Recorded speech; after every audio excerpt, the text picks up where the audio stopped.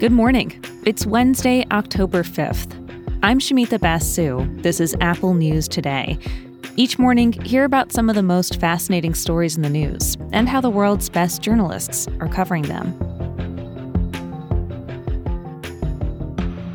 Anti-government protests in Iran have picked up steam across the country. There's this rare moment of solidarity, women leading the way, but men also supporting them.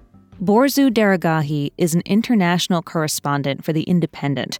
He says these protests have brought people together across class divides, across ethnic divides, of all ages. I've never seen anything like it in 20 years of covering Iran as a journalist.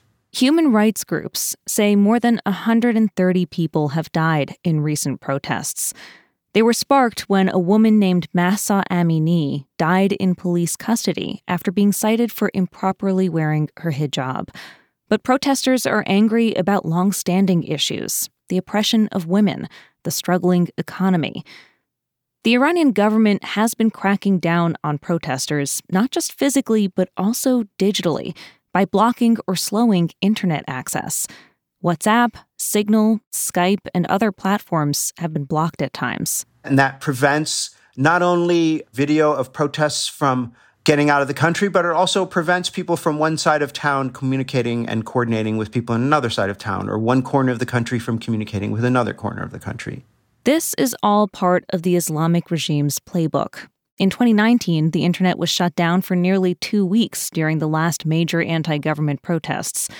One tech analyst tells CNN that this internet blackout seems far more sophisticated and targeted. Activists say Western sanctions against Iran may have played a role in helping the regime get more control over the internet.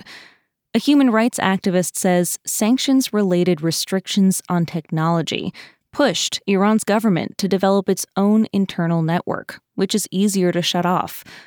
Last month, the U.S. government eased up on some sanctions and encouraged tech companies to help Iranians get online. But many in the country say it's not helping much yet. As for where these protests are heading, Deragahi says, yes, these protests are big, but ultimately he doesn't think they'll be able to go up against the power of the Iranian regime. The regime has so much power, and they've yet to use any of their tools. And the depth of their willingness to use violence is unfathomable.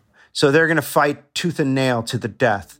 They are believers. They believe in what they're doing, and that makes them really dangerous. It's easy to say, oh, they're corrupt, they're thieves. No, but they believe they're doing God's work.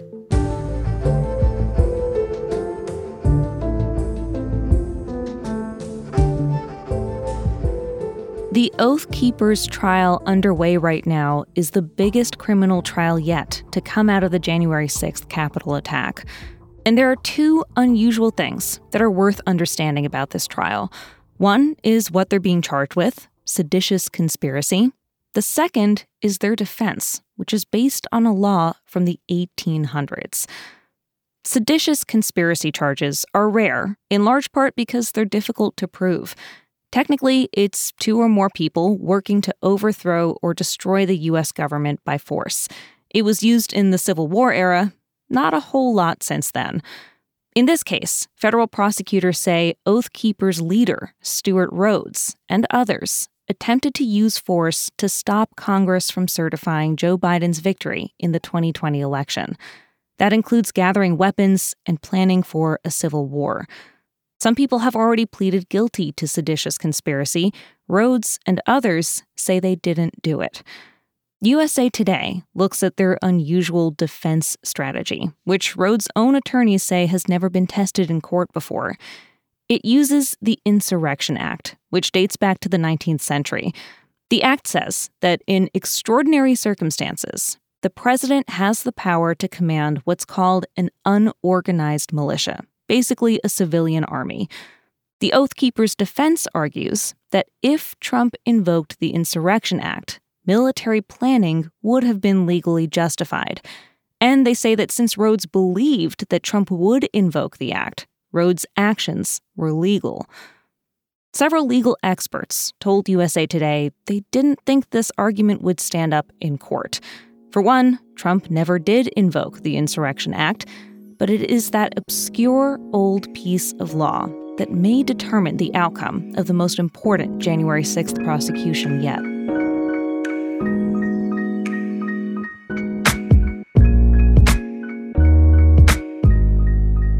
Baseball has a new name in the record books. It happened when the New York Yankees took on the Texas Rangers last night. High fly ball, deep left. There it goes, soaring into history. He's done it. That's Yankees outfielder Aaron Judge hitting his 62nd home run of the season, breaking the American League record that he shared with baseball legend Roger Maris. The homer came just in time, with the MLB's regular season almost over. Judge gave credit to Roger Maris Jr. and his family for their support as he chased the record. Getting a chance to meet their family, they're wonderful people, and getting a chance to have my name next to someone as great as Roger Maris, Babe Ruth, those guys is incredible. There are a few National League players who hit more home runs in a single season. But many see those numbers as questionable, as they came during the game's era of steroid use. Maris Jr. said this week that he believes Judge should be recognized as the true home run king.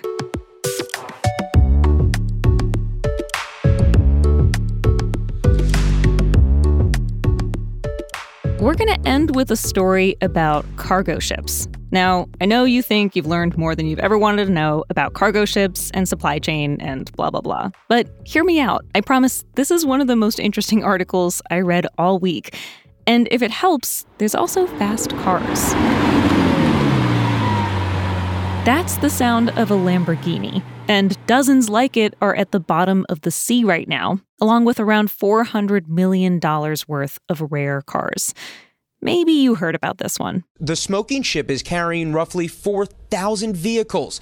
Among the cars, luxury rides worth millions of dollars, including 189 Bentleys and over 1,000 Porsches. Popular Mechanics has a piece that tells the whole story of this wrecked cargo ship, which went down in rough seas after a fire on board. The crew survived, but the luxury cars they were transporting did not. I learned a lot of stuff that I didn't know about the crazy journey that cars made overseas make. The massive ships that they travel on are special freighters that they call ro-ros. That's because they're designed so that cars can be rolled on and rolled off. And once the cars are on board, they need to be strapped down tight. If just one car breaks loose, it could cause a whole lot of expensive damage to other cars and even throw the whole ship off balance.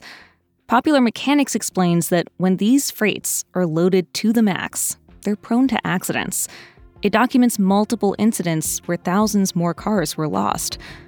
There is so much more to this story, and if you're in the Apple News app right now, you can read the whole thing, or just keep listening and a narrator will read it to you. We've got that story queued up for you next, right after the music ends. Enjoy the listen, and I'll be back with the news tomorrow.